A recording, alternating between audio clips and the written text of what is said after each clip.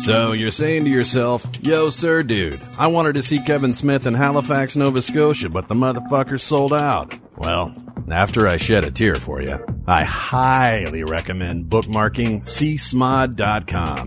That's the place on the worldwide interwebs to see all upcoming Smodco shows, updated with linky links to Tiki Tickets. Say it with me, baby. csmod.com. Nice. Ooh, I just got a little hard there. So, you're saying, yo, sir, dude, I love sir, and I want to show the world. Wear your sir love with our official t-shirts, biatch. Fishies have no eyes. Let us fuck. Jay and Silent Bob get old. The Garmy. There's also posters, action figures. There's so many to choose from. Grab your smerch at smodcast.com. Scroll down and click on Smerchandise.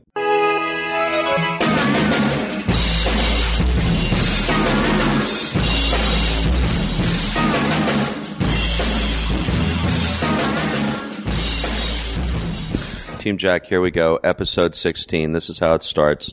Episode 16. Alec Peters. That's the title. And Matt Cohen. Yep. There's no X in Alec. I've kind of figured that. I was going out on a limb on that one. This is the first time we've ever had an episode title that is literally just the member of someone who's technically on Team Jack, or you wouldn't be sitting here. But it came so naturally to me, as Alec is such a force of nature. It seemed ridiculous and inadequate to use some pithy metaphor. Like the prop master. Yeah, exactly. Should have called it the prop master, man. That's a good one. So it's Alec Peters this week. Alec, you are not on Twitter, right? So I am. Do you tweet? Rarely. A personal account, or is it the PropWorks account? No, it's at So what's your Twitter handle? At Alec Peters, ALEC, Peters, PETERS. No, so now, like many, I'm going to have Watch to your start follower tweeting. account. Gonna have to It'll go up at least 2. Yeah. We also have Matt Cohen, as usual. Hello. Our sickly looking So sickly. engineer It's slash amazing. co-host It's amazing they let me out in public. slash Do I need to get you a sandwich? expert. I'm good, man. He never eats. I always offer him metabolic life bars. He refuses. Oh, Always. how could someone turn those bad boys down? Do you have any Similac also? What's that? That's like baby food, Yeah, right? just weird compounded foods if you're offering them. Yeah. So let's see. Alec Peters has a few connections to our Team Jack universe. I met Alec not quite 3 years ago this month. I think we probably met in February of 3 years ago. Because you met Santino first. That's right. 3 weeks ago. It all gets jumbled with podcasting because we air next week, blah, blah, blah, blah. The day that we're actually recording this, who cares? It's not relevant. When does someone actually listen to it? But I met Alec through the Battlestar Galactica auctions that he produced for NBC Universal through his company PropWorks. With an X? With an X. That does have an X. That does I know, have an that's X. weird. It should have been PropWork. Yeah. Well, my last company was called AuctionWorks. AuctionWorks. And didn't you also have MarketWorks? Well, AuctionWorks changed to MarketWorks. Same company. We had to morph the name because eBay was moving from auctions to just sales. So we needed something to show that the company AuctionWorks was basically a software company that I created that allowed people to sell thousands of items a time on eBay. And this is back, it started in 1999 when eBay was in its infancy, had just gone public, and we discovered that people were having a hard time managing their business on eBay. You couldn't sell more than 100 items a week. There was no PayPal. There was no, automatic feedback, or it was so primitive. Right. At the time. It's really in its infancy. So we created a system, and I am not a technology guy at all. Right. And we created a software system. It was just on the one time with the guy who was my technologist. I was working for another company. I said, hey, here's the workflow for selling on eBay, and could you do one of those database thingies to this? And that was this company or this activity all took place in Atlanta? In Atlanta. Yep. Hotlanta. 99 until the company was sold in 2008. By the way, Matt Cohen, Alec Peters, born podcaster. Did you see how he took that? Oh, It's off to the I races. was already. I wasn't even thinking It's about it, man. cohesive, coherent, cogent. Do I have any other words that start with CO? Go for it, Cohen. COO. Yeah, Cohen. Very Cohen. That was very Cohen of you, Alec. We met through the Battlestar Galactica auctions. I was a good customer. We'll leave it at that. But And- I got to say, and because this is probably not public Don't say record. too much. No, not about that. About the way I found out. The first time I heard about you, you were taking delivery from Santino of your Battlestar auction. Some of my small, winnings. insignificant It was winnings. just a couple things, but he was in the A neighborhood. couple so small things. felt he should drop them off. Right. And he comes back, and his first impression of you, he didn't know what to make of you. You know, because we've been friends now, so I know you. But his first, he was like, "Yeah, when it went up, you know, I went up, and you know, it was this guy living in the Hollywood Hills, and you know, his partner is this movie director, and he's telling me how he has an Oscar downstairs." And Santino at first didn't know, you know, he's from Canada. Right. Santino. Usually I do not pimp the Oscar. Yeah. So I don't even know. Honestly, Yeah. it's like, I don't know. You why must that have shown him. would've come up. You must have shown him Bill's office or something. And I don't know. And so here's Santino, this Canuck, and I say that with the most loving Assistant props on adoration. Battlestar Assistant prop across master on maybe Battlestar. three of the 4 seasons. Yeah, and a super guy and one of my very good Hilarious and friends. He's filthy. funny as hell, and Filthy. yes, absolutely Filthy. You can't And help what this loving old hostess I used to work with at the Mafia Country Club in New Jersey would call a whore master. Right? yes, Which you could take. yes, I'm sure you have a whole class of that in your Warhammer games Episode as well. 16, Whore Master. Whore master. One word. yeah, which goes into since the aforementioned Horst was the War Master. So Yeah, exactly. yeah, there you The go, Whore the War Master. Master. I'm gonna pick that. So Santino, who came to work for us, right? Literally after the first auction, because Right. before the first Battlestar auction, Printworks was me and Joe Bodwin. It was two guys, Right. and way overachieving. And Santino, so he worked for me for 6 months since he didn't have work when Battlestar Yeah, well, I had was finished waiting off. to see what was going to happen with Caprica. Exactly. And so he's funny. So Battlestar spin-off. this was he was like, as kind of savvy and with it as he is, and having lived in LA before, Santino was still like, didn't know what to make of Hollywood types. So, Yeah. and it wasn't until, I think the second time you got, or maybe it was after he came back Well, from did he have actually an meeting you. unfavorable first impression? Yeah, he did. He was It was like unfavorable. I think his first phone call with you was he didn't know what to make of you, and then he met you and he's like, oh, he's a really cool guy. Yeah. And then when ultimately Santino, left, and then that's when we really started. Yeah. Getting to so. Because I will kill that motherfucker. Yeah, he's a great guy. I miss Santino. Alec and I quickly bonded once we finally met over our love of, I would say, of Star Trek, specifically TOS. Battlestar, yeah. Well, Battlestar, of course, but yeah. blowing through that. TOS Star Trek Yep. and the Star Trek movies with the TOS cast. Do you have a terminology for those movies inside Star Trek culture? The TOS movies? I don't think. What do you call I don't them? think. I don't think people through, really. It's Star Trek the Motion Picture through Generations, technically, are the only movies. Right. So it's one. Technically, if you had to number 1 through them, 7. 1 through 7 Right. are the ones that involve any members of the TOS cast. Right. After that, It's all next gen. First Contact, First Contact starts out, which is still probably of those movies, if you don't include the JJ. Most people movie. consider is the best movie. First Contact is after the best of the next of gen. the next gen. movies. It's clearly the best. It's the only Yeah. of the best. And Yeah. it's Is that the one many with- people Is that the one with the Borgs? right the Borg. It is? yeah, and the Vulcans making first and contact it's First on Earth Contact, and and it's stuff. James Cromwell as Zephram Cochrane, and it's Yeah. it's Directed just by Jonathan Frakes, right?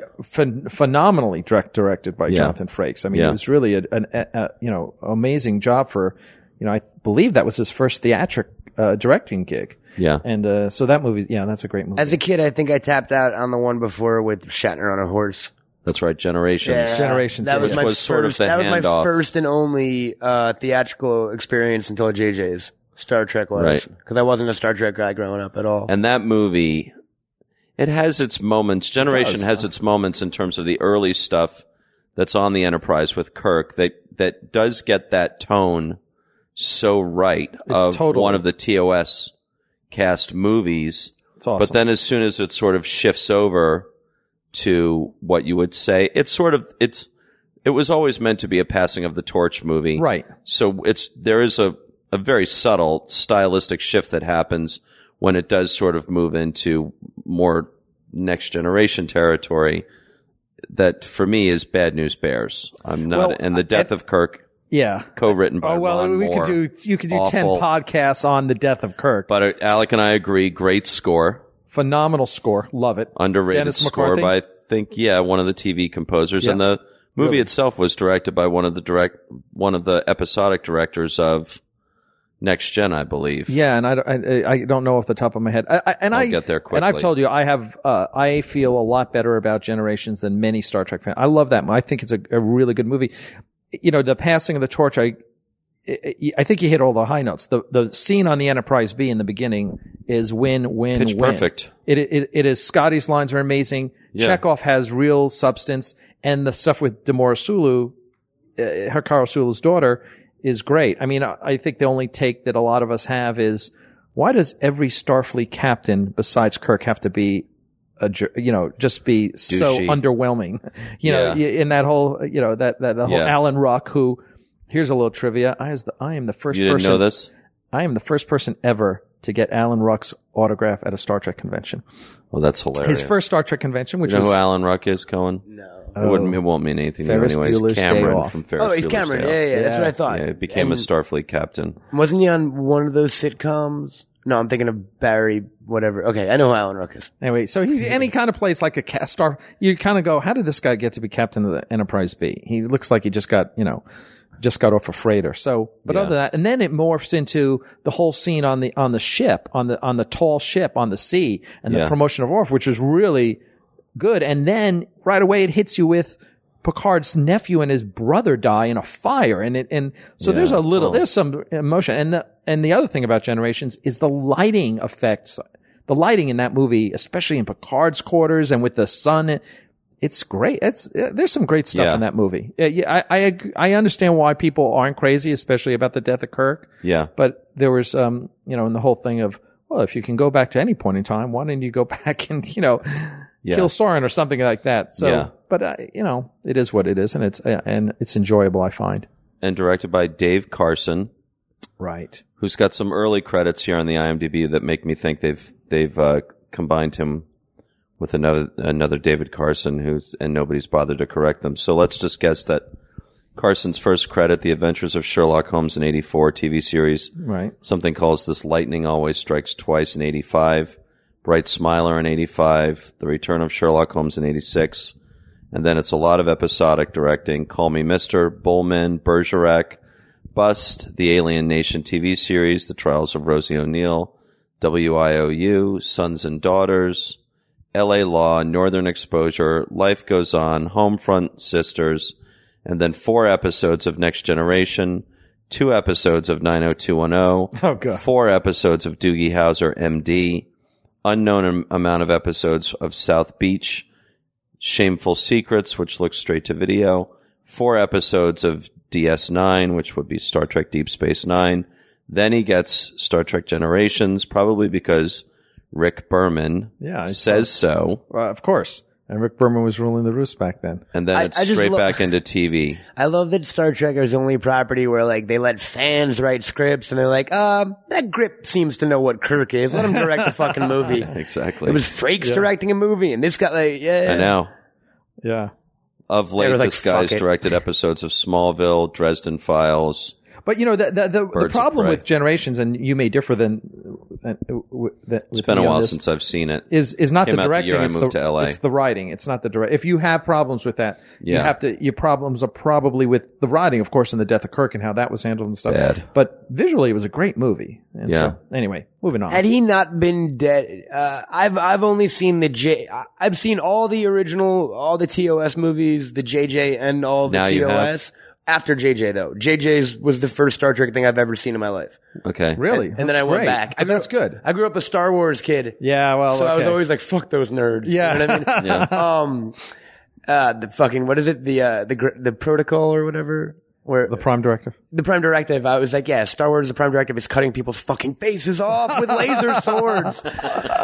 Peace and harmony and all that shit. Which is kind of why it's actually more fun to hang out with Star Wars fans than Star Yeah, I Trek mean, fans. But again, it's like J.J. Abrams made a Star Wars movie. he did. he did He with went Star over Trek to Paramount. characters. He picked up their dead franchise. Yes. And he blew the dust off and he made Star Wars. But I do dig the TOS for entirely different reasons that we've discussed this before. But like, I love the cheese factor of it. Yeah. I do, and I really do enjoy the hell out of it. It is amazing how people have rediscovered TOS, or people have discovered TOS after and because of JJ Star Trek. Yeah, absolutely. Yeah, that was my And then they entree. go back to and that, go, and so wow, you must this is say good that was stuff. effective. However, I won't ever make the Enterprise jump or all that.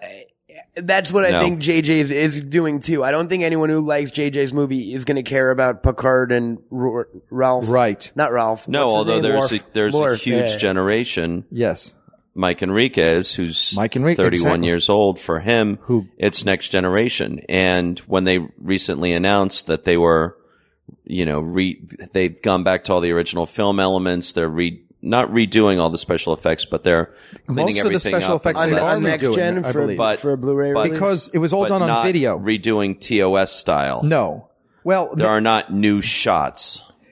it will look like it looked when you watched it on TV, but It will look better. it will look better. Yeah. You'll see the same shot, and you may not realize that it will be totally There's a way totally more new detail. fabrication. Yeah. More detail with that, but it will not be different as It will not be different in any conceptual way, the way that the recent Blu-ray which I love. I redos love of TOS remastered. I have no problem with that. And that's the Look, only they way had 7 shots of the Enterprise that they used. I just remembered my original question on that whole thing. So when TOS ends, are the original crew ever mentioned on Enterprise before Generations? Like, did we know that Kirk was alive before? Well, before we Enterprise saw- came after Generations, right? Oh, I didn't We're realize referring that. to the TV series Star Trek Enterprise, which With- was initially called Enterprise. With Picard. Oh no, No, that's that Star would be Trek Star Next Trek: The Generation. Next Generation. Oh, what Star Little Trek? Oh, okay, Padawan. I'm talking about that one, man. Right. So, So- On that, were they are ever like... Kirk and Spock ever mentioned in Well, Next yes, Gen? in Star Trek Next Generation, you first hear them mention Kirk in a first season episode. I hate to show my geekness, called The Naked Now, which was basically a remake of The Naked Time, which was a classic Star Trek episode, where they say, "Oh, that happened on Kirk's Enterprise." And you really don't hear much again until Spock appears in Reunification. Oh, so Parts there 1 and are 2. some cast member cameos There's from the original a couple. So cast. Spock comes back for 2 episodes. Now he's an ambassador to Romulus. And Right. then we see Scotty in an episode called Relics.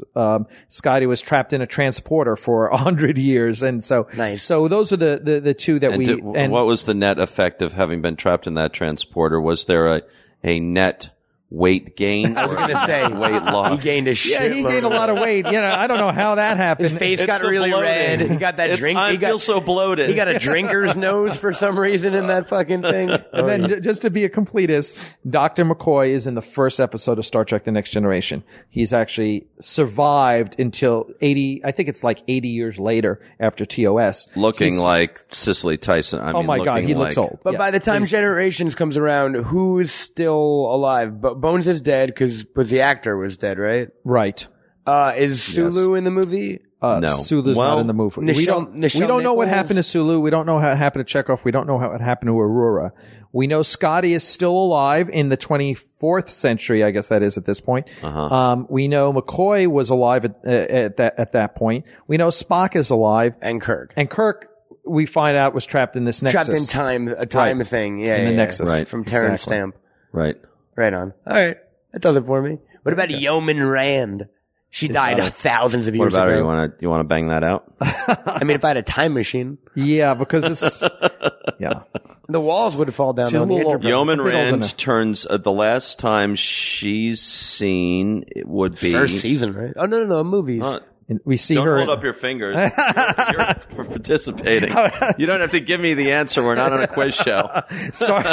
We see Slumdog Rand in Star Trek Millionaire. We actually, I'd like to make a phone call. We see her. She's actually in Star Trek 6, right? Star Trek 6, because Star Trek. She's serving on board the Excelsior with Captain Sulu. Okay. And then which means she Fly her apart then. Oh my God. One of the greatest lines ever in Star Trek. With you 100%. Fly her apart then. Fly her apart then. Yeah. That was She's also in Star Trek the Motion Picture. She's in the transporter room. Is right. She's the transporter operator? Chief. Yep. She's a transporter chief in that. Right. In Star Trek 4, she's in that. She's serving at Starfleet Command. Right. We see her in that. Who's the other gal from the first season that got quickly dropped out? Are you thinking of Mrs. Gene Roddenberry's wife, Majel Barrett? No, you're thinking of Denise Crosby, who was Tasha Yar. Yes, the first season of Next Generation. She was killed by the tar monster. Oh. Which Alec auctioned off recently in his Star Trek auction, the tar monster, for a record price of $26.48. That's awesome. I thought you were going to go way higher. No, that's totally. What happened to the tar monster? I did sell Tasha Yar's dress uniform though in my last Star Trek auction. But what happened to the tar monster? Did it ever sell during Christie's It's a Wrap? There was no tar monster. Just asking. No. How many? It's Star Trek. If anything sells, it would sell. How many tribbles have you fucking sold? We've sold a few. Is that like the collector thing? Yeah. Well, let's pull back out for a second just so people can follow this. So Alec creates this company, PropWorks, ostensibly to handle the Battlestar Galactica prop and costume auctions for NBC Universal. Right. After that, they're very successful. They're very hugely successful. Probably too successful. Due to Jack. Yeah, exactly. Because I actually think that there's a business here. Shut it.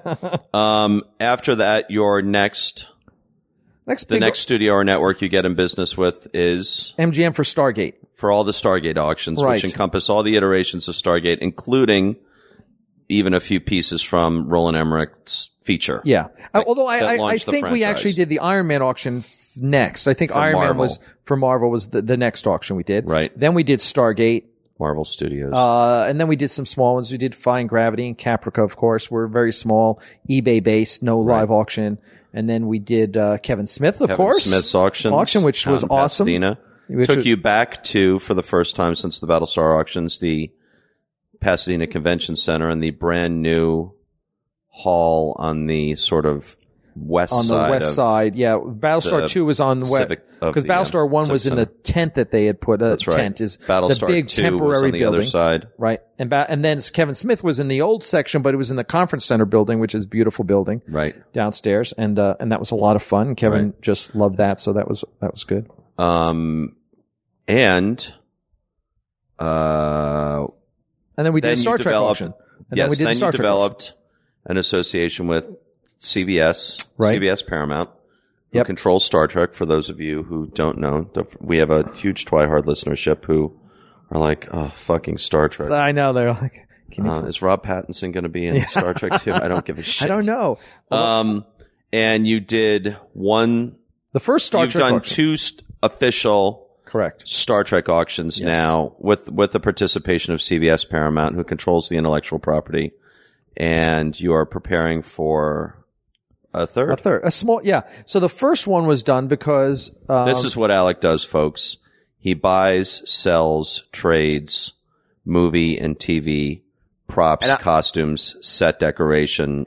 And to also interject, for all the auctions, you make like an awesome hardcover like art book, right? Yes, for most of the auctions. It depends if it can justify it. We do, and I will proudly say that our auction catalogs are simply the best auction catalogs in the universe. You gifted me with like an Iron Man one. It's on my coffee table. It's awesome. Yeah, They are coffee table books, and even though some would say that Alec Peters is at times an arrogant prick, many would say that, anybody, including me sometimes. Anyone else or anyone in the so-called hobby of collecting movie and TV props, costumes, set deck, etc., who's ever received a catalog from Heritage, Christie's, Profiles in History, it's indisputable that the PropWorks catalogs, all of them all lined up on your shelf in your office, are the sort of permanent record of the last 3 years of your life. Absolutely. And they take great. And we take enormous incredible. pride in them. So if you have any interest, by the way, anyone listening to this, because it's always amazing. It's like, well, I just heard about the Battlestar auctions. It's like, what fucking rock on fucking, I know. Epsilon 28 have you fucking been living under? If you are a fan and you've discovered this podcast of any of the following properties, Ron Moore's Battlestar Galactica, the Iron Man, Iron Man 2, Star Trek in all of its iterations, Kevin Smith's universe, the Viewisk universe, or Stargate in any of its iterations, go to propworks.com and check out their auction catalogs, all of which you still have for sale, with the exception of the first 2 Battlestar auctions, which are now in too short Yeah, we don't supply, have. We have we have enough for you have ourselves. archival copies, Yeah. and that's it. They can just email us at info@protworks.com because the catalog sales aren't up on the site right now. We're redoing that. Okay. But But you've got to see these catalogs, folks. They're fucking amazing. And thank you. Yeah, They really are. I am in awe because, although I manage the whole process, I mean, Damaris Deegan does the layouts. Yeah. And we have a great printer a phenomenal printer. We get them. We finally started getting them. I hate to say we're outsourcing to China now, but once we went to hardcover, in order to be able to afford to do it, we had to send them to China. But they do amazing work. Our new printer is out of this world. That's great. And we're real happy about. So getting back to the Star Trek auction, and we should backtrack even more, is how did this all start? And it started in 2006 when I went to the Christie's Star Trek auction, now the legendary Christie's Star Trek auction, probably the greatest studio sale in history. Can I take it back just a sec? Yeah. Give me 60 seconds to take it even further back.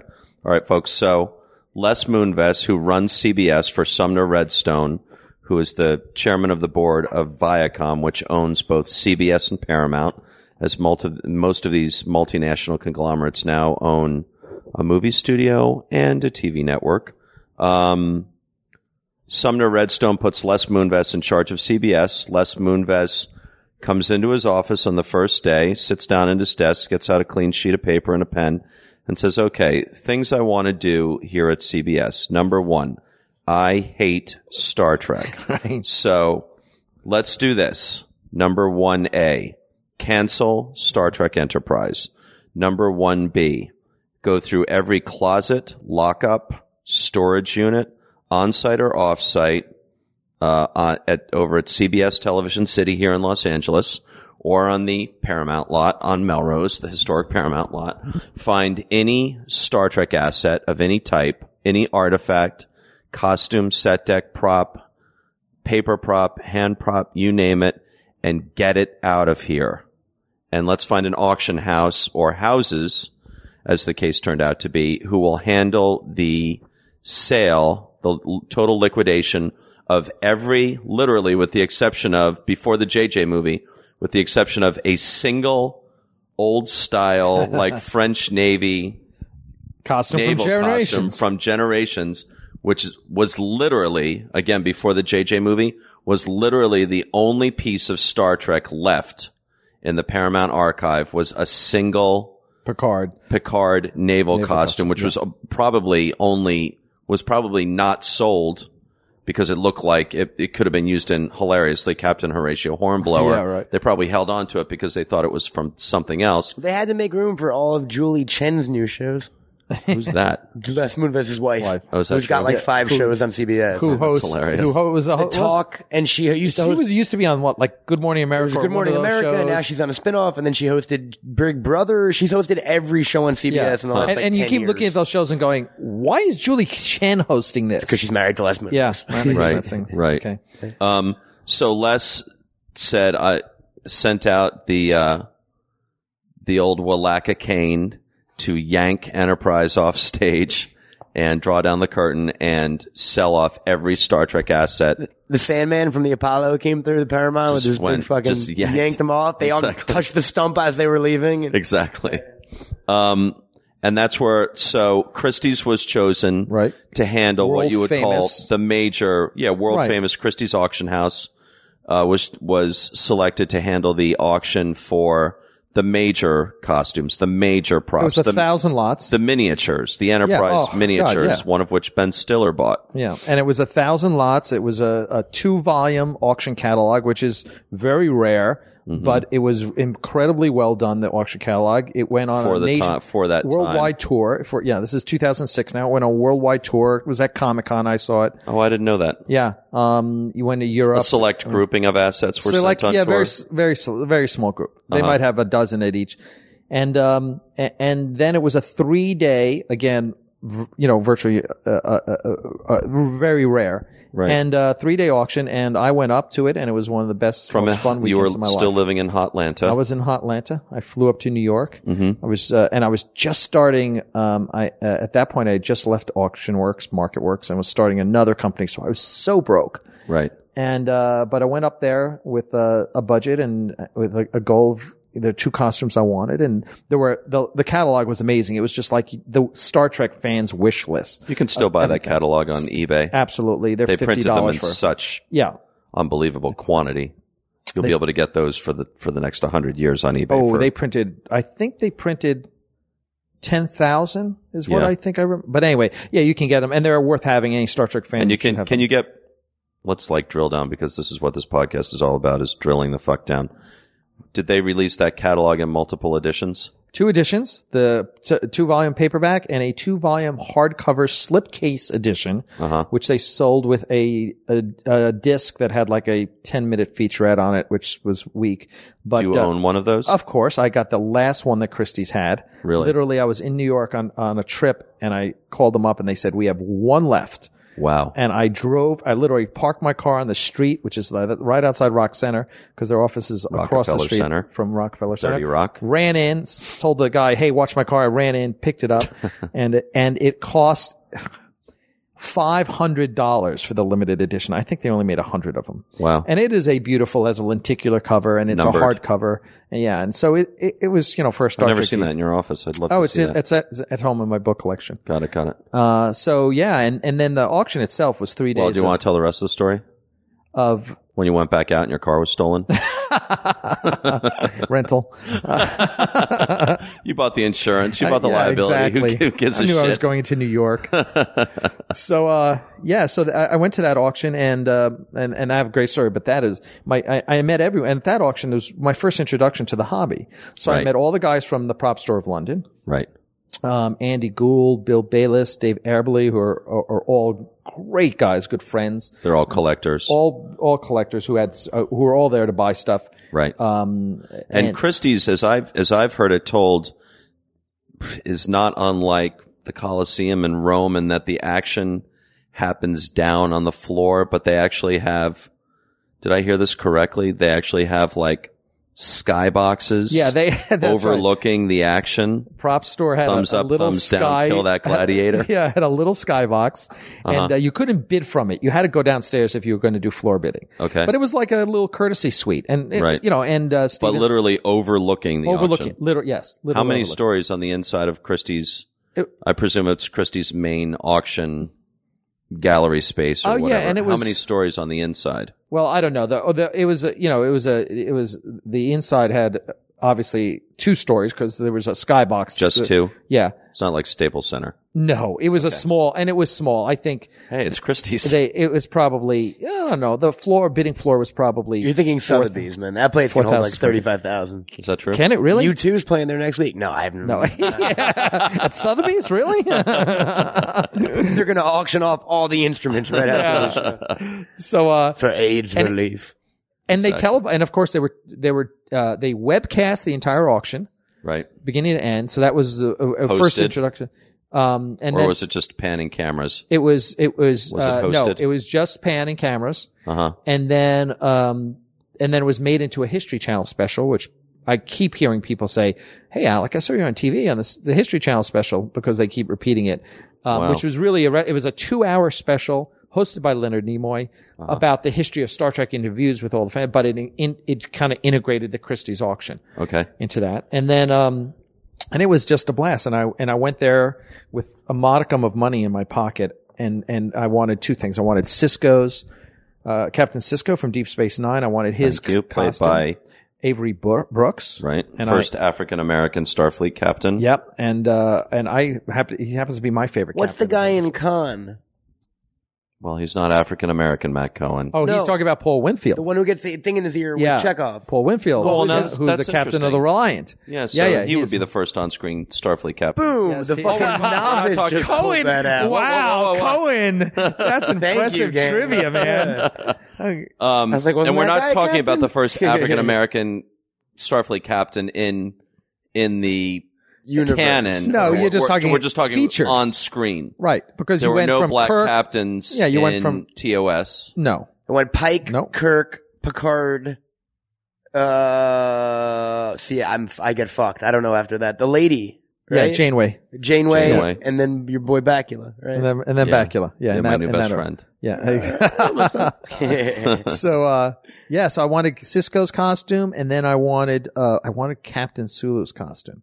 That was From that the was Excelsior. From the Excelsior. What? Which Let me is ask you. from Star Trek VI, The sorry to cut in. Undiscovered. What? How would you display? How do you display costumes in a frame, flat? No, you just have these things called costumers, which are basically a rack, and you put depending on the costume, you either use a mannequin if it's something that needs a mannequin to fill it out. Okay. But Starfleet uniforms happen to work great with costume forms, which are like vacuum-formed half forms of a torso with a hanger sticking out of the neck, and you just hang it up, and it looks great. And we learned That's that from cool. Christie's, because Christie's displayed them that way, and that ProtWorks we've adopted it, and that's the way we display. I could them at never ProtWorks. figure out how to have people display clothing like that. Yeah, You know what I mean? that's how to do it. Yeah, we can always show you. Can always send you a link. So we went there, and I won the Cisco costume for $5,000. Wow. Which comes out to like 60. Hero. That's crazy that you prevailed for that costume for only $5,000 at Christie's during Yes. given the media attention and the pop culture attention Yeah. around those auctions. And Avery Brooks That was there. seems low. Doesn't that seem low to you now, looking back? Yeah, it does. The thing about the Christie's auction was it was hard to know what was strong and what wasn't. Mm-hmm. There are things I look back at now and I go, oh man, they're never going to get their money back on what they paid. Well, I mean, Such as- And there's, oh my gosh, geez, what would be some of the things? I think there were smaller things Right now, that were Alec not is going, What did I buy? God, what was something that someone really overpaid for, but I don't know that person, so I can actually talk about it. Yeah, I know. As opposed to a 'Cause friend believe of me, yours I who hear about it took a shit. because I write the blog, StarTrekProps.com, which is all about collecting Star Trek props and costumes. And let me just ask you very briefly, in the wake of the Christie's auction and then the It's a Wrap auctions, which we'll talk about briefly, is your blog, be honest, you're on the record, is your blog, however many years later now, 5. the sole active online reference and or community around Star Trek props and costumes? There's one other Or blog. merely the leader? Yeah, there's one other blog my friend Gerald Gurian started, which is really focuses much more on TOS costumes and props. Okay. That's really his focus. Right. And he's pretty regular about it. He's a collector in Las Vegas. Right. But I also started the forum, which has, like 1,500 members now. So pretty much. Where's your if you're- online archive of everything that's sold during Christie's and It's a Wrap, That you can access that through StarTrekProps.com, which is your site? which is my blog. Which is your blog. Exactly. So There's you would an have to auction say that all these years later, your blog is still the place to go. is the place to go in Yeah. terms of Star Trek props and costumes. Going into that auction, did everyone assume, like Kirk's chair, a tricorder? What were the things that were expected to sell the highest? Kirk's chair didn't even. No, come they up. didn't have they had a chair. They had a Kirk's chair that was from Trials and Tribulations Right. that our friend Adam Schneider bought. Right. It was a stand-in chair. It was never sat in by Kirk. That sold for like $24,000, I think. Mhm. $21,000 plus premium. And, but the big things were the Buyer's premium, ships. folks. Because they had all the miniatures. main miniatures. Okay, yeah. Yeah. Right. And the Enterprise D, the main filming miniature for From Star Trek The Next Generation sold for $500,000. Wow. Yeah. So, That's crazy, man. yeah. And then, so those were the items. Everyone Was that knew those were was gonna that go the highest price for those auctions? That was the highest. The Enterprise D miniature, The Enterprise D miniature, followed by the Enterprise A miniature, went for half that, went for $250,000. which is the Enterprise A miniature is actually from Star Trek the Motion Picture all the way through Star Trek 6. Yep, absolutely. Uh-huh. And then, By the way, so which one did Ben Stiller buy? the A. Who bought the D? I Do we know? believe it's Paul Allen. Right, okay. That has not yet been confirmed. Right. And I know those guys real well, and I know Deborah, who's his assistant. Right. Something like that maintains its value regardless of the market, right? Not necessarily. It's tough. Is it like comic books where it's dependent on just the general population's taste for it at that time? Because you would think that's such a unique, one-of-a-kind kind of... the market, it's interesting. So that was the 40th anniversary of Star Trek, and that auction had so much hype around it. I mean, a year's worth of hype. It was on Good Morning America and just all the, that kind of level of hype. So it got people from all over the world. I mean, people literally from all over the world flew in for this auction and went back with containers full of stuff. Yeah. Including Martin Netter in Germany. There's a guy in Sweden who was a big aptly named stockbroker. Martin Netter. Yeah. So there were big guys. So would that come up again? Would it do as well? Possibly. It's hard to say. I think there's a certain level of the market that's risen for things. The recent Profiles in History sale, some TOS stuff got stupid prices. But now you're talking about how many people can afford a $500,000 Well, that's model. what I mean. Let's say it was Paul Allen. Does he buy that to keep it forever? Oh, yeah. He's never selling He'll stuff. never sell that. No, leave it to his family. That sort of thing. It's in his collection, which when he dies will probably go to the Sci-Fi Museum, which he endowed. Which is now, if you want to look that up, is actually just called the EMP in Seattle. In Seattle? EMP/SF, isn't it? Well, no, it used to be SFM? called when it was created, it was to house Mr. Allen's Rock and roll twin collections, Yeah. which were his rock and roll collection, the world's largest and most comprehensive collection of Jimi Hendrix artifacts, as well as music from the Pacific Northwest, including all the grunge scene. But also then Paul Allen himself got into collecting when he bought what is thought to, well, it's certainly a captain's chair from the original series, TOS. Right. It may or may not be a stunt. Yeah, there were, this is the big thing. That was sold as the captain's chair. Right. And even his people now will tell you, it's not the chair. It's one of two. There were two chairs that Paramount had. This was one of them. Right. And it was sat in by Kirk. Right. It looks like it was probably the one used I believe they said it was the one used in the cage. And it was funny because collectors would tell me this. Very knowledgeable collectors would say, well, that's not the real chair. That's not the main one. I go, really? Right. And so there was some confirmation from the sci-fi people about that who, right. We could talk about the Battlestar, display they have now. But it is still one. Where's the other one? No one knows. No one knows. Yet. But it'll surface. And that one sold for $250,000. What if it's, James Doohan had hot hands, man. That shit wound up in his van. What if it's dust? Could be. What were they made of? Could be. Wood. Oh, so it's probably wood, fiberboard, all the good stuff. There's no shelf life. Yeah. No, it's probably somewhere, and we just don't know about it. Had you collected any movie props growing up other than Trek? Like, was this your first on-screen stuff? Funny you should ask. And you too, I'm curious. Your first movie memorabilia. Jack's probably got more history. I'll tell you what the first one was. It was from. I'll go back and tell you what it was, but it wasn't anything that I had any personal interest in. Well, mine's a short story. The first movie prop I bought was from Profiles in History in 1996. It was a Lawgiver pistol from Judge Dredd. That's awesome. I bought that. And then the first costume I bought from the Judge Dredd movie starring Sylvester Stallone, which is about to be rebooted. Right. Starring with Carl Urban. Bones himself. Who plays McCoy in JJ's Star Trek universe. Yeah. And then the first costume I bought one of the Captain America costumes from the old, awful Reb Brown TV movies from the 80s. But it's got the motorcycle helmet, and it's complete, and it's awesome. So that was the first costume. Through? Sorry? Who did you buy that through? eBay. It was on eBay, and I won it for like a pittance, $3,500 at the time. And that's certainly a $10,000 costume now.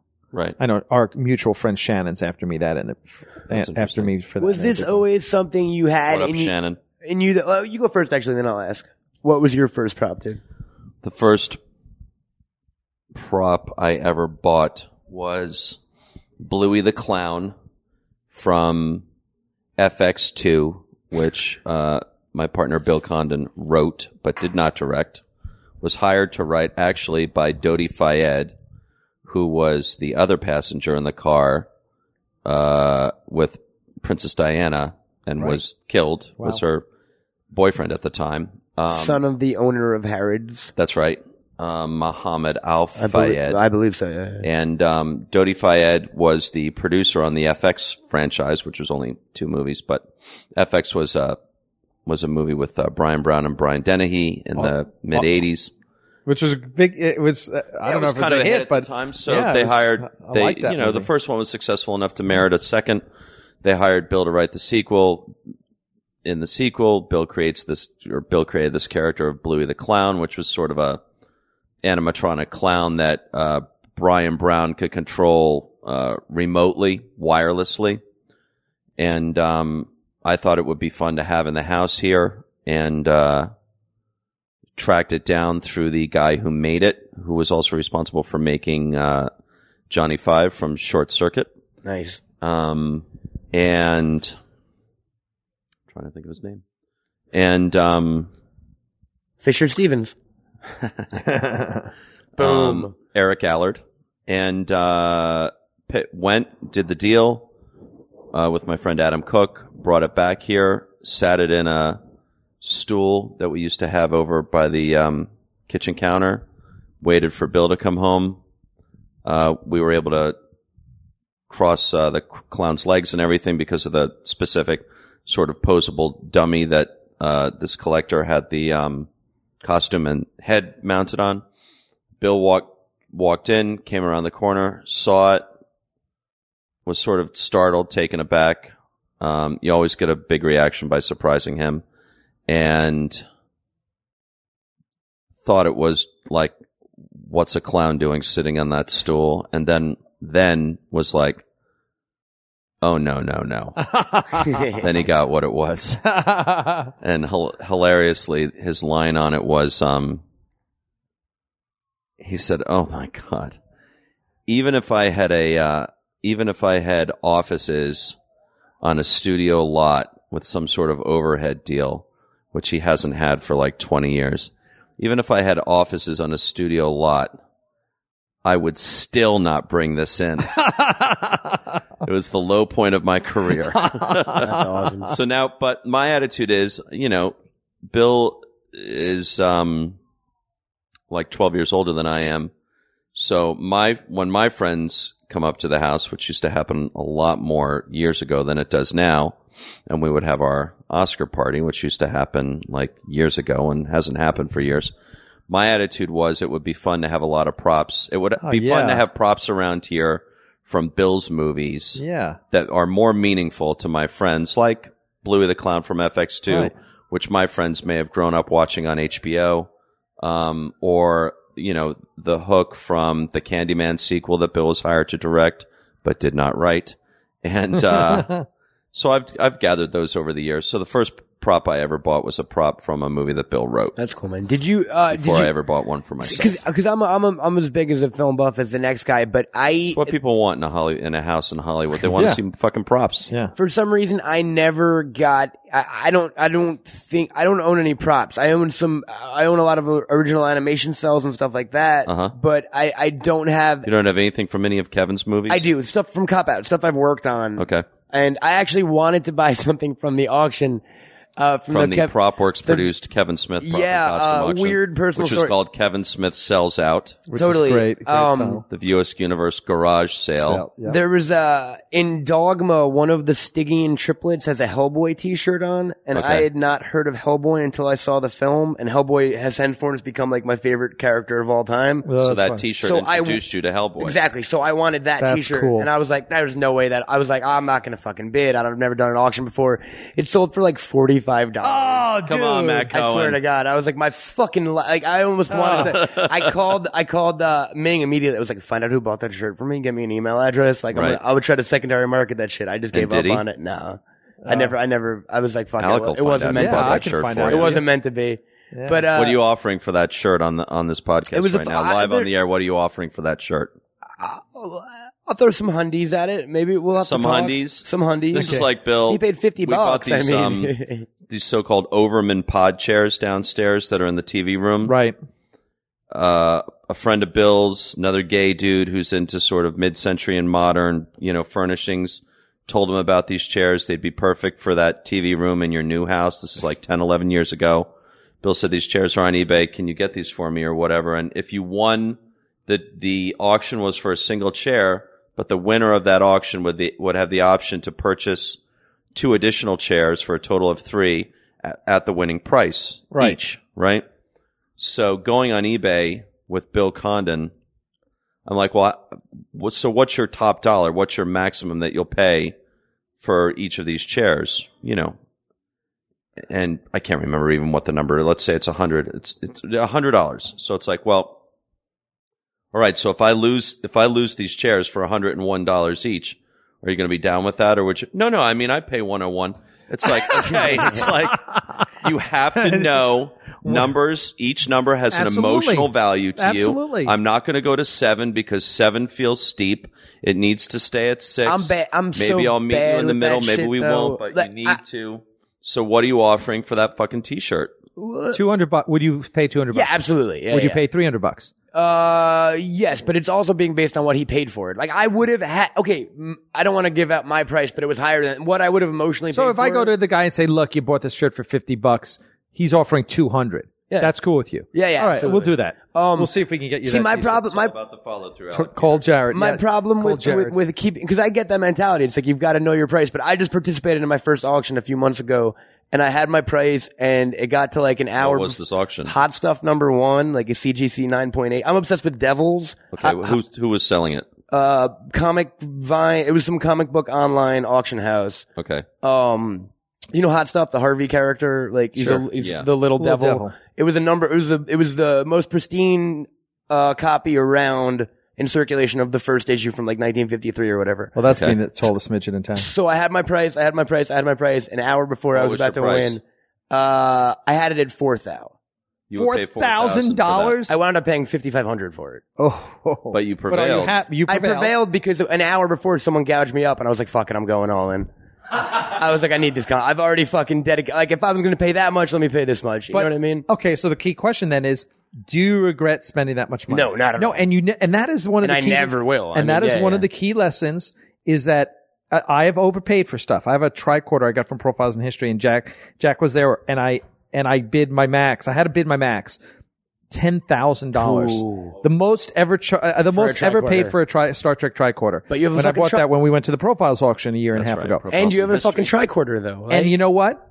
I've never regretted spending Yeah. that much money because you can take that tricorder and it's the last tricorder you see in Voyager. It's the one the Doctor uses, Robert Picardo's character, and I've showed it to him because he's a friend. And it opens up like this magic light show, and you're just like, It's full of what this is so Spielberg and cool. Lucas used to call Winky Blinkies. Oh, total winky blink. And they Full of still Winky work and Blinkies. stuff? It works, and Wow. it's amazing. Yeah. And that's the most I've ever, not the most I've ever spent, but that was overpaying, and that was me knowing I was overpaying, and it hit my max. And I don't regret it. You don't But regret you still overpaying derive for those pleasure from it, Yeah. as opposed to other things which you might be selling Yeah. in your forthcoming Star Trek auction from your massive Star Trek collection. Right. And why are you selling them? Quote, because they don't sing to me anymore. That's right. And that totally Unquote. that completely makes sense. You to get me. it, Yeah. you have it in your house, you get used to having it around, and If there's no emotional it's not resonance, what you thought it would be. It Yeah. doesn't mean what you thought it would mean to you. So, and time as to I move it always on. say, now is the perfect time to say, I always say a collection, and it doesn't matter. I collect comics. I collect Captain America comics. I actually have the third best CGC graded Silver Age Captain America collection. in the Nice. country.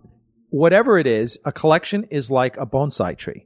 It grows, you trim it. It grows, you trim it, and you're always trying to get that perfect shape. Yeah. That zen where you go, oh my God, and you'll never get that- it. Just like the tree, it and doesn't what happen. what you're also hoping for is, as you're trimming it, not to do anything that you end up regretting. Yeah, of course. Fuck. I mean, and how many times have I talked to people who are like, yeah, I sold that. I wish I hadn't have sold that. And it's just like, well, were you drunk or high when but you here's sold the thing. that? I feel like a lot of times people do that because of the money later attached to it. They're like, oh, I can't believe I sold that years ago and now it's worth this much. But it was like you didn't sell it because you were hoping for a college fund. You didn't dig it at the time. Yeah. You wouldn't have dug it in the 8 years. I know people who didn't henceforth. dig it at the time, but now they're sentimental and Oh, nostalgic. totally. I mean, yeah. And they're like, my mom gave away my entire more now. My mom gave away my entire childhood. Like I had every Ninja every Turtle. mom did. I had every Ninja Turtle toy of all time. Oh, yeah. I That's had, what you know they what I do. mean? Yeah. My mom's, yeah, exactly. what they That's do. the old story. But, and that's absolutely true. I have, fortunately, I don't think I've ever sold anything and regretted selling it. Right. I don't. Now there have been a couple items I regret not going all out for winning though. There are a couple times I go, oh, I wish I just sucked it up and spent the money, because Well, especially, but as you and I often discuss, it's like you feel that way partly because you know what it closed at. You know what it went Right. for. Yes, But there's finite. what you don't know is how big the war chest was of the motherfucker who won it, who was easily willing to, you don't know, it's like, why didn't I go to 10? It's just if I'd gone to 10, it's like, if you'd gone to 10, he was ready to go to 18. right, exactly. And you're never going to know that. Yeah. You're And never then, gonna which know brings that. up the other story, which we have to tell since it's you and me, Yeah. and it's Star Trek, and that's Yeah, and going speaking of to Little Devil. Heritage Auction House a year ago, and Beverly Hills. in Beverly Hills, and it was it was a Hollywood memorabilia auction, and it had a Captain Kirk maroon. So any Star Trek collector knows the maroon jacket. Okay. The jackets, the uniforms from they that started close in Star Trek across the 2. breast with a clasp that's sort of close Robert to your Fletcher shoulder. designed. Classic. It's Introduced in everyone's Star Trek 2, worn through Star Trek 6, and then even referenced in With, like, the all the ruffly- costuming yeah. for Star Trek The Next Generation. It's all maroon on the top and black. It's sort of the 20. What century does Next 23rd. Generation take place in? 24th. It's the 24th generation Yeah, it's the 24th predecessor. century reference. And it's the one everyone, and in collecting circles, it's the one everyone Because wants. first season TOS, there were wacky colors up in the mix, right? meant to make you feel good about how great the color was On your television on your set. brand new TV. color Makes sense. television set. Because they were like In your lime living room, green right here in one your week, living and- room. Yeah. Yeah, because in the all first primary pilot for Star colors. Trek, the Cage, which was With Pike. Yeah, with yeah. Pike, there you'll notice there was no red on that bridge. And one of the things they said when they went back and redid it, it's too intellectual, whatever they said, and add more color to that bridge so we can sell more color certainly got red TVs. shirts. Yeah. And that's where you got red shirts and red on the bridge. The doors became red. The railing Yeah. became red. That's So, funny. but anyway, back to our story about we go to Heritage and I want the Kirk maroon. Now I have a Captain Kirk costume because the story we never finished was at Christie's. I never got this to bid on the Sulu, which wound up going for $13,000, way outside of my budget, because I wound up getting a Captain Kirk costume from Star Trek: The Motion Picture. Thanks in partly to Andy Gould, my good buddy from the UK, who was egging me on. But it went for a ridiculous cheap price. This was his jumpsuit that he wears in the last scene of Star Trek: The Motion Picture. Is that And true? I got it. Yeah, and It's I the got last scene? It's the last scene. It's what he Where it's wears like when he that gets away? back from V'ger. Or no, am I thinking of another? Yeah. When he gets back from V'ger after everything happens, he's wearing this jumpsuit. What do you On the mean bridge. everything? What do you mean everything happens? We're talking about Star Trek: The Motion Picture, right?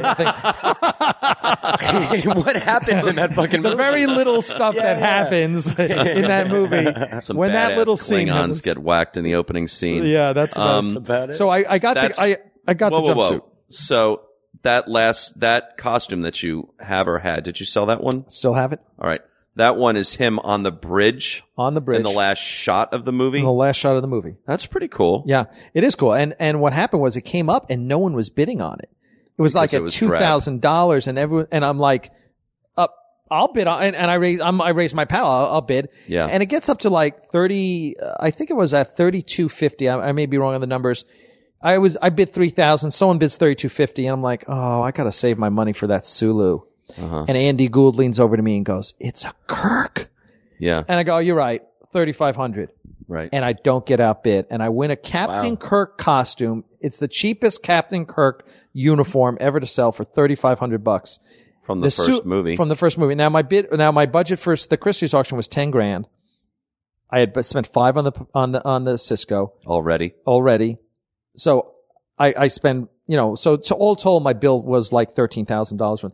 The Sulu wound up going for $13,000, which was way outside of my budget. So I felt good. How do you feel about that price now on that Sulu? I would pay it in a heartbeat. You would? In a heartbeat.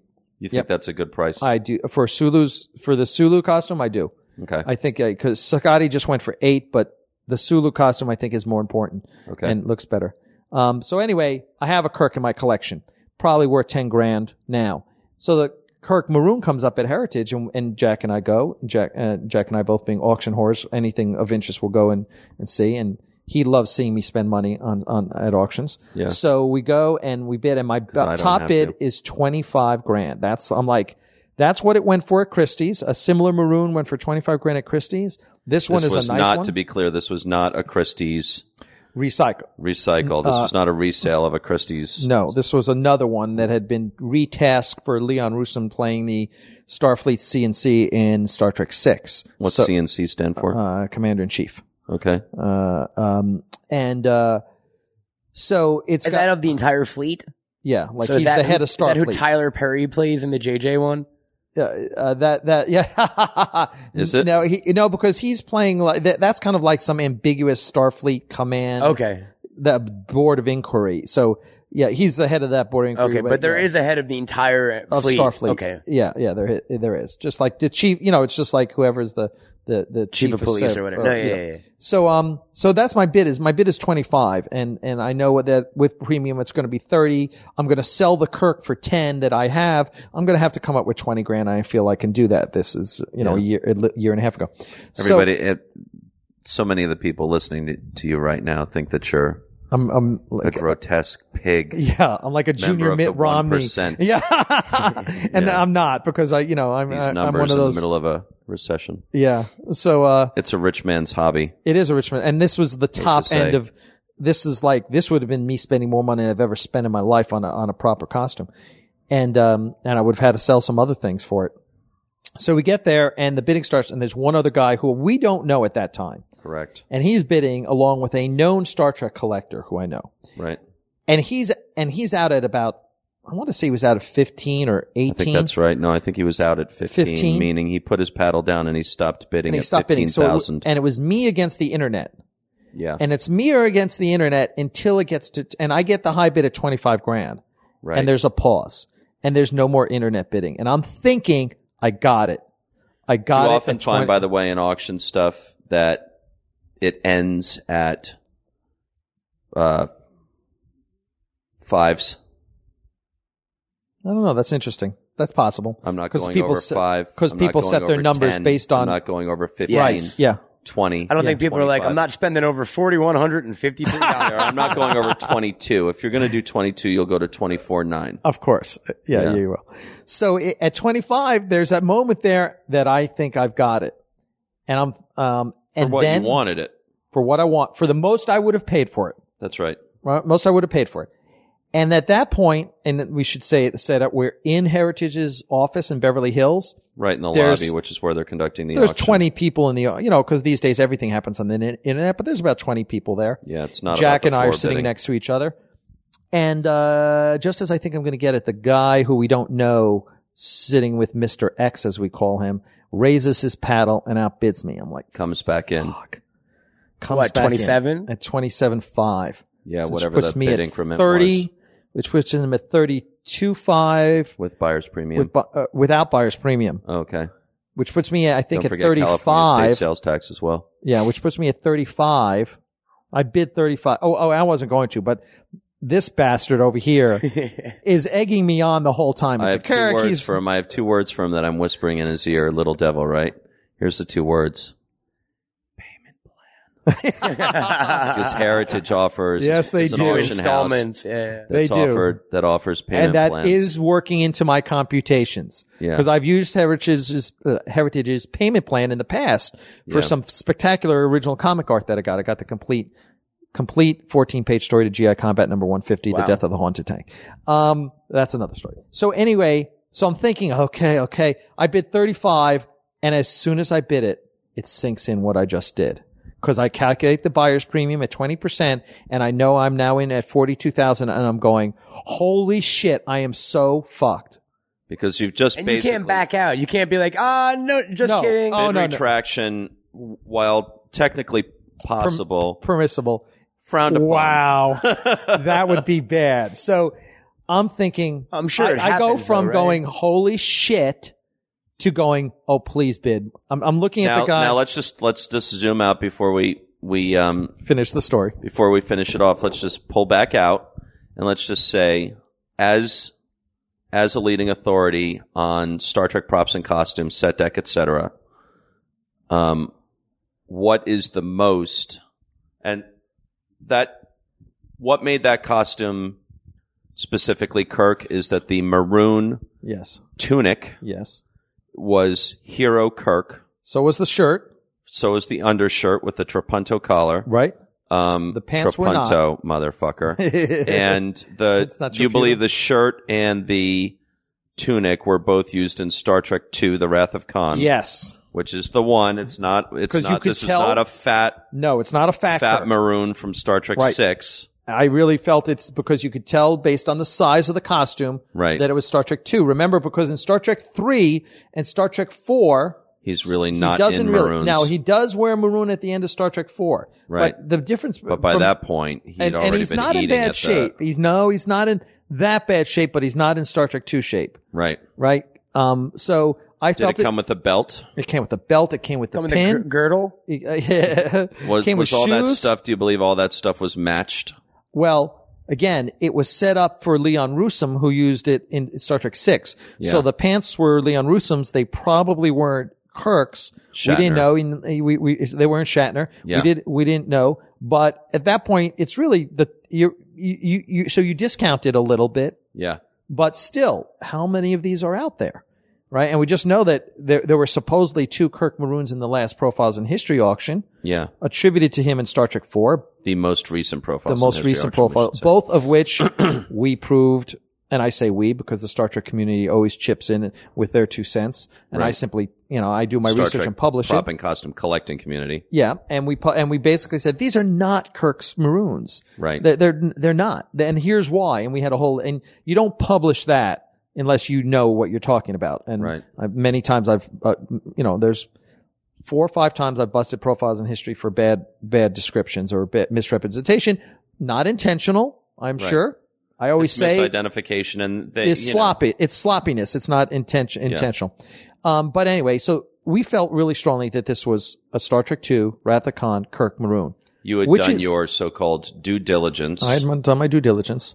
And outside of a Kirk tunic from TOS, this is the pinnacle of the Kirk. shit. This is Kirk the shit. Maroon from Star Trek 2.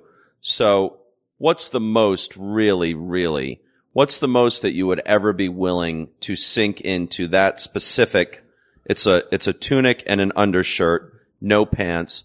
What's the most that you would ever, even now, like today, you have $1 million in the bank. You have $1 Right. million in the bank. Yeah. Here that One thing comes up for resale. Right. What's the most you would put into that? No, given your sense of what that's worth now in the collecting marketplace, Right. and what that would ever be worth in the future in terms of your ability, should you choose to not donate it to a museum in advance of your eventual death, but should you choose to or need to resell it, what's the most that you would ever value one of those at Well, so as of this date? yeah, I think I would think that they're worth in the $35,000 range. I feel pretty. I think that's a Total. yeah 35 total. 35, yeah, because the one at Christie's went for 25 with buyer's premium. It went for 30. Okay. So 35. Yeah, I think 35 is a pretty reason. I think that's pretty. You paid acceptable. $35,000 all in, not a penny more. Yeah. Now, if it's complete, if the pants were Kirk's, Well, then I would say, okay, maybe it's 40, 35 to 40. What if they were the pants boots? aren't his boots? You know that you got to add a Well, couple that thousand stuff, for that it's like too. it displays better. Yeah, if it's just complete. absolutely. You can always get the boots everything because is you can matched. still go Everything is down. hero. Yeah. Um, So, but you always got to figure in what buyer's premium is. and taxes in your gonna be. case, yes, California state sales tax. Yeah, exactly. So here we are. Okay, so here we are, and you were at the most you would pay, and let's just say that the valuation then is unchanged. Now is unchanged versus then. Yeah. The most you would ever pay is $35, all in. Yeah. And now you're responsible, given the paddle that you just raised into the air, you're now responsible for $42,000. So you're 7 over what you think you could ever get 20% out of over. it. Yeah. But more than that, you're over where you said you were going to stop, which was 25. Well, I'm way over that. Yeah. And I'm thinking now, even if I sell my Kirk for 10, I'm still into this thing for 32. Yeah. Which I'm not a rich man, and that is a lot of money. And Yeah. I'm going to have to now I'm going to have to sell more than I thought I was going to have to sell for my Star Trek collection. Yeah, And which it's gonna maybe you eat don't want into to. it, which, right. Even on a payment plan, I've still probably got to come up with another 20 right off the bat. Yeah. I'd like to. So I'm thinking this is way out of my league. Yeah. I've over, and I don't, and that's good to know. And it's good to know beforehand though.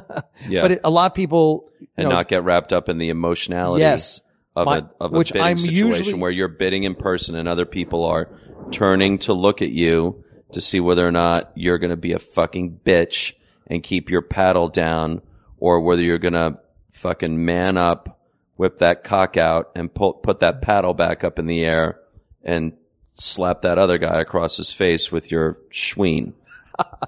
I don't think of it that way, but okay. But that's what it is. But, when you're yeah. when you're in a live bidding situation, Yeah. that's the danger, is you don't want to look like a bitch, so you bid. Right. So now my attitude is like, please God, please raise your paddle, because I don't want this at the bid that I just that my buddy Jack just forced me into. Payment plan. And thank God the guy bids 37.5, and I'm off the hook. And I go, that's it. And they look at me, and the Shonda, who's the auctioneer, she looks at me, and I'm like, hand across the throat, I'm done. Get me out of here. Get me out of here. And at the same time, I'm thinking that poor schmuck. he just, and what happens is afterwards, he wins it. Afterwards, the auction is over, and he comes up to me and he says, and he goes, "You're Alec Peters, aren't you?" Right.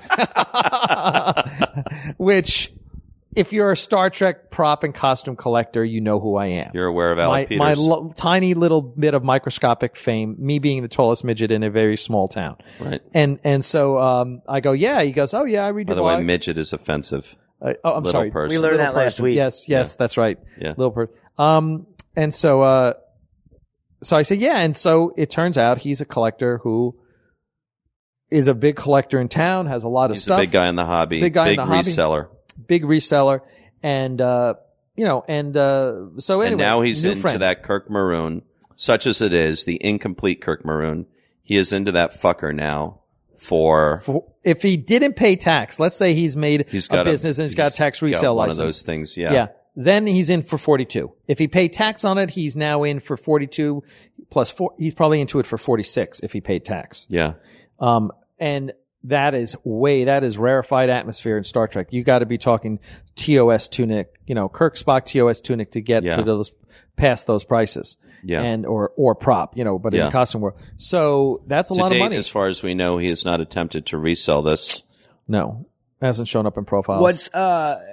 What's the most, what out of any prop that you ever sold through your company, can you say what the biggest prop has ever been sold? The most expensive? Yeah, like what went for the most amount of money? There was, we sold, an Iron Man. I know what it is. Iron Man 2. That's what it is. I'm sorry, we sold an Iron Man, full Iron Man suit of armor. Hero costume? It was stunt. It was not hero. It was a rubber stunt costume. And we sold that to Peter Jackson for, I remember this now, yeah. Should we not say? I guess we shouldn't say. It's if you want to, you can Google it, but I remember that is happening. that is the most we've ever sold. I'm very happy to sell it to him. And it was a beautiful piece. We actually had to spend a considerable amount of money restoring it because when we got it, there were pieces missing. It was, it was, blah, blah, blah, blah. And unfortunately we restored it and then sold it, and very happy he's going to be putting it in his museum, I guess, in New Zealand. Yeah, museum that so many collectors he hopes to eventually open in Wellington, a museum of his it's such artifacts. it's such a specific thing. I think the collector mentality, right? That it's so hard to describe to people. Like, have you ever seen Guillermo del Toro's Bleak House? Like the footage from his home. Oh no! It's on the Chronos DVD. It's basically interesting. a 4-story cabinet of curiosities mixed with film He's a big props. collector. But massive collector. but everything from film props to Fiji mermaids and actual old oddities to first edition occult books from the 13th century to he's got a haunted mansion room where it's literally the wallpaper, the flooring. He bought it from Disneyland when they refurbished the ride. Oh my He's got the haunted God. mansion. So when people always ask me like, what would you do if you got $1 billion? I just go Guillermo del Toro. Like all I want to do is And he surround calls it myself. Bleak House. Bleak House, yeah. That's great. And he moved his family to another house because that got so That's filled correct. up. Oh my and all gosh. these houses are basically in or around Agora Hills. Thousand Yeah, Oaks, basically. That's up amazing. the 101 But north. it's the single best collection I've ever, cause I'm weird like that too. Where you always talk about declaring a major, and every time you say Yeah. that I feel really bad about myself cause I've got like 80 You don't have to. fucking No one ever majors. said you had to. That's just my thing. You don't No, have to declare but it a makes major. sense. It would make more sense in my life if I collected one thing as opposed to fucking 90. Well, I tell you, you will learn. It is. I went through that phase too, and have way too much crap that I've been selling off over the years. And you finally get to a place. Of course, you know I just turned 51 last year, and you just come to a place where you go, you know what? I really just like this stuff, and I don't want the clutter, and I want to. And also, Yeah. I'm big on displaying my collection, Me too, right? yeah. And so you wind up and you settle on something, and then you can drill down deep rather than broad.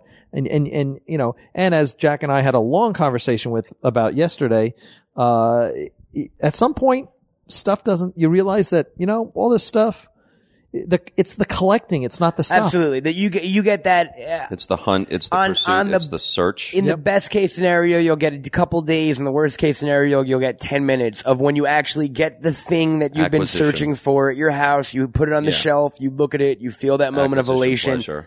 A week later, you're just passing it by like everything else in your house. Or not. Or a week later, you're passing it by and you're continuing to get a charge. You're Totally. continuing to get a. And those are the good, dose and those of are the pleasure. real That's right. special ones, right? Yeah. Our next door neighbor died recently, and what, Matt Cohen? You were off mic a little bit. I know. You decided to Maybe I wanted to be off mic a little bit. go for it, man. Our next door neighbor died recently. I had occasion yesterday to have a lengthy conversation with her adult son, who's talking about an estate sale, talking about putting the house that he grew up in right there on the market in the spring.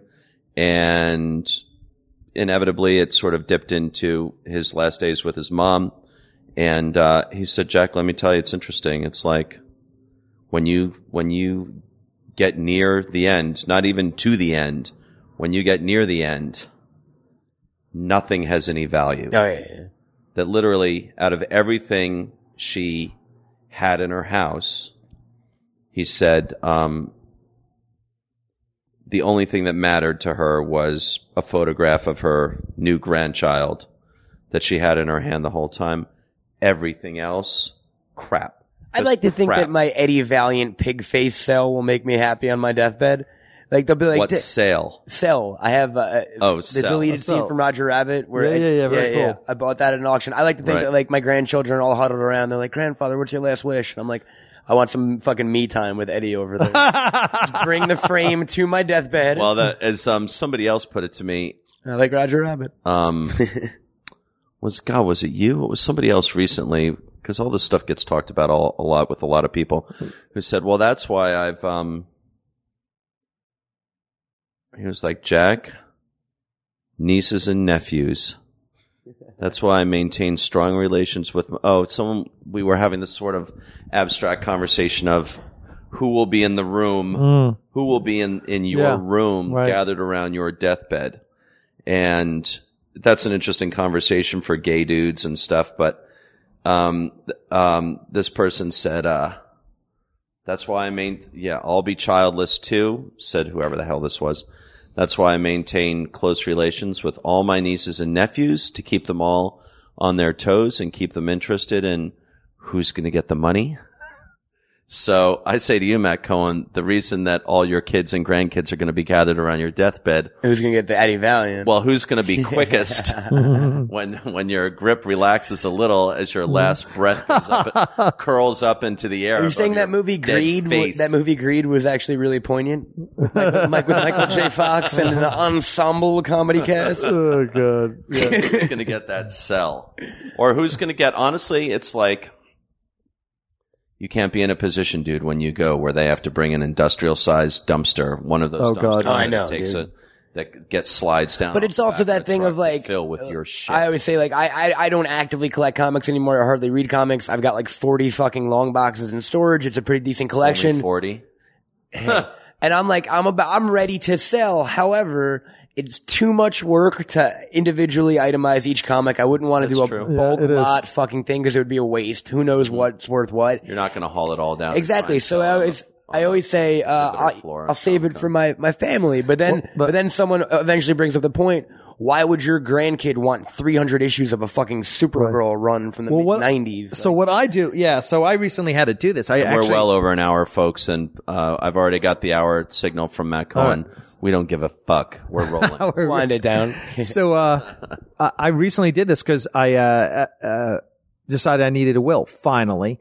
And I was like, okay, well, and I really thought about it. And so what I came up with was I designated the person in charge of selling my comic book collection, my good friend John Eaton from Atlanta. My prop and costume collection was going to, and who got my freaking Warhammer. And so, Alec's obsessions, by the way, just to round off Alec, Captain America, Warhammer, Star Trek, Battlestar, the Ron Moore version, fading out on that a little bit. No, I'm still, well, you're not as a collector. Yeah. Still love it as the greatest sci-fi of all time. Captain America, Major Matt Mason. Major Matt Mason. You have a major Matt Mason collection. I do, which for all of you youngins out there is the 60s action figure. It was the first rubberized wire frame action figure, and it was actually what Mattel came up with to compete with G.I. Joe, because back in the 60s G.I. Joe was the hot boy toy. Yeah. Obviously Barbie was the hot girl toy. G.I. Joe Hasbro, Barbie Mattel, so Mattel's going, we need a boy toy. And it was the Vietnam War. They didn't want another. By the way, I was the hottest boy toy. Yeah. In suburban St. Louis. They didn't want another war toy, so they said, well, Space Race is real big. Boom. Come on, gang. I had to jump onto the microphone for that one. So Major Matt Mason. He's an astronaut. He's an astronaut? He's an astronaut figure. Actually, first African-American action figure was Major Matt Mason's friend Jeff Long. And, it was what? Jeff Long was the guy's name. I thought it was Jeff Lung. I thought it was Long. Is it Long? Long. Yeah, that's that's a little fucking innuendo-y. Yeah. And if you're kind of my age, in your late 40s, early 50s, and you grew up in the 60s in the space race like we all did, man landing on the moon and everything, you wanted to be an astronaut when you were a kid. So it was a brilliant toy. It's actually still Mattel's second best selling boy toy of all time behind Hot Wheels. And Tom of course, Hanks is developing a live action feature. It's so funny that trend, and you could look at it through Disneyland, of course, but the trends, if you were a couple years younger, you were into cowboy shit. Probably. Bat Masterson and fucking. A couple years older, you were into. A couple years older, I mean, rather. Yeah. And then it went to the space age. And then for the last 30 years, kids are just like, I want to die one day. Like, it used to, like, I feel like we've just become so cynical as a child. Like, it used to be all about cowboys and it was all about space race. And then we achieved everything. And then what was it all about? It was like, I don't know, a 401k? Yeah. Like, we lost that imagination as a nation, kind of. Well, yeah, because now we're all playing video games and there is no imagination. Yeah. We entered an age of cynicism that you could track back. You could track back to 80s-ish, early 80s. Well, it's this podcasting. This is what it is, right? It's a rich, dense fucking lasagna. Here's the interesting thing. So Condon goes out to Manhattan recently, right? Comes back, and it's always interesting. Bill grew up in Queens. He went to school in the city at Regis High School. Then he went to college at Columbia, right? Has never lost touch with New York City. Goes back for obviously, Broadway, straight plays, musicals all the time. Comes back from his last visit and he's like, ugh. There's always like complaints, right? But the complaints over the last 15 years or so are really far outweighing the virtues. Every once in a while he'll call back from New York or whatever, and it's like, God, I just saw, one of the most amazing plays I've ever seen in my life. But he comes back recently, and here's the complaint. You'll be interested in this, Matt Cohen. His experience of New York on the last visit was that everybody was very regimented. So he said when you're on the sidewalks that are usually, this is arguably the greatest city in the world, it's chaos incarnate. Instead, everyone's lining up in a very orderly way for taxi cabs. Turning into Tokyo a little bit in that sense. I was just in Manhattan, and I grew up in New York, but in the last 10 years, with all the glass and steel and all the you now have to make over $150,000 a year to live in Manhattan on an average based on the hotel rate, and it's kind of become this tiny island of the super elites. Yeah. But, and that always leads to order and homogeny. No one wants to stick out. So yeah. It is a lot. Have you been on the High Line? My little brother literally lives 5 feet from the High. I was throwing shit at people in the morning. It is an elevated subway track that they have planted scattershot weeds on, and 8,000 Asian tourists walk through it every morning. It literally, my brother, the High Line is from where that glass is. My brother's But it's window. One major worldwide architectural and design awards. Totally. It's an incredible thing in New York City, much like the work that they've done on Battery Park. But it reminds you of just how fucking New York City is, that all of us are flocking to this fucking elevated train track. That's right. That has a couple benches and some wild grass. It's like, drive 20 minutes out of Manhattan, there's actual nature. And that's why I say Tokyo, because in Japan they do, they'll do parks on top of apartment buildings where they'll have full, like a park. Here's the interesting thing. So Bill goes on the High Line again, always a pleasure. And he's like, Jack, you can't believe it. These people who are on the High Line, it's ostensibly a park. Let's just say it's a sliver of track. Central Park elevated. But it's very narrow though. It's only maybe everyone's 7 walking feet. In a straight, orderly line. Bill's like, what the fuck? Right? So what I suggest to Bill when I'm hearing it is back and forth in a just exchanging ideas is maybe this is in some way 10 years on now. We're starting to see maybe some of the long-term effects of 9/11 and New Yorkers responding again, long-term post-traumatic stress disorder, but long-term responding to the chaos that they felt. The out-of-control thing that they felt when those planes were exploding into those towers. Yeah. And maybe the way they're New Yorkers, of all people, who run up escalators. New Yorkers are now seeking more control and are behaving in a more controlled way. Like everyone else, though. There's no moment of humanity that upsets me more when I pull into, the Best Buy, Target thing on La Brea. That's the gateway to West Hollywood project. There are 3, when you pull into the garage, there are always 3 lanes. One, you have to make a little bit of a left. One, you have to make a sharpish left. One, you make a little bit of left. And there's a 1 lane that's straight away. Right. Every time you pull in without fail, there are 10 people in the straight lane and no one in the other 2. Humans like to be herded. Yeah. Someone did an experiment. I can't remember the specifics, but they had 30 people stand outside a building. Right. I believe it was Manhattan on a line. And, over the course of a few hours, people would walk up and say, hey, what are you guys waiting in line for? And they would go, I don't know.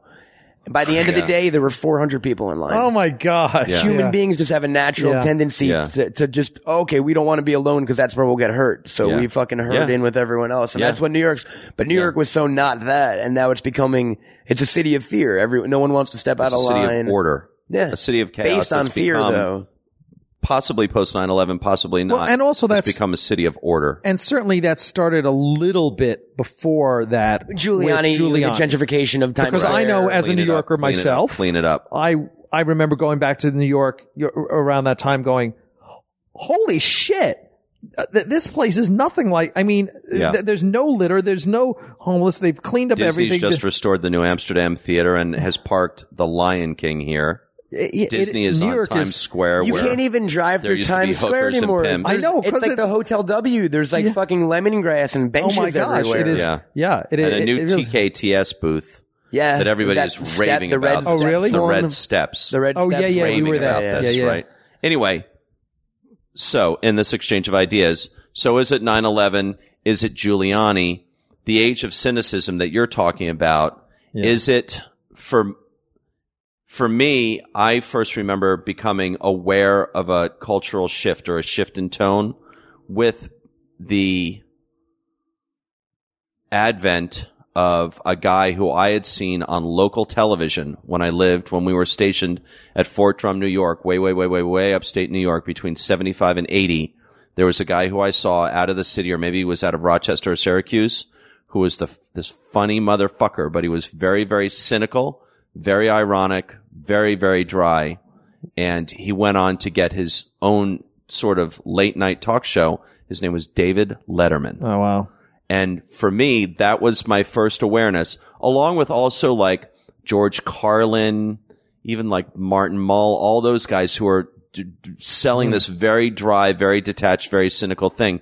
You could say it goes back to Vietnam. You could To the say 60s, it goes yeah. back to the assassination of Kennedy, but and maybe Letterman is, 10 years on or whatever is the response, is part of the long-term response to those events. But we definitely, since that time, we've definitely been culturally, certainly in huge areas in pop culture, we've been living in an age of cynicism, which is a perfect place Yeah, I like to it. break this off, fun. I guess. Yeah, let's do Whatever. it. Anyway, Alec Peters, who may one day have his own podcast on this internet radio station. We'll just see about some of the subjects that we've covered today. And if that's the case, then you'll go to smodcast.com.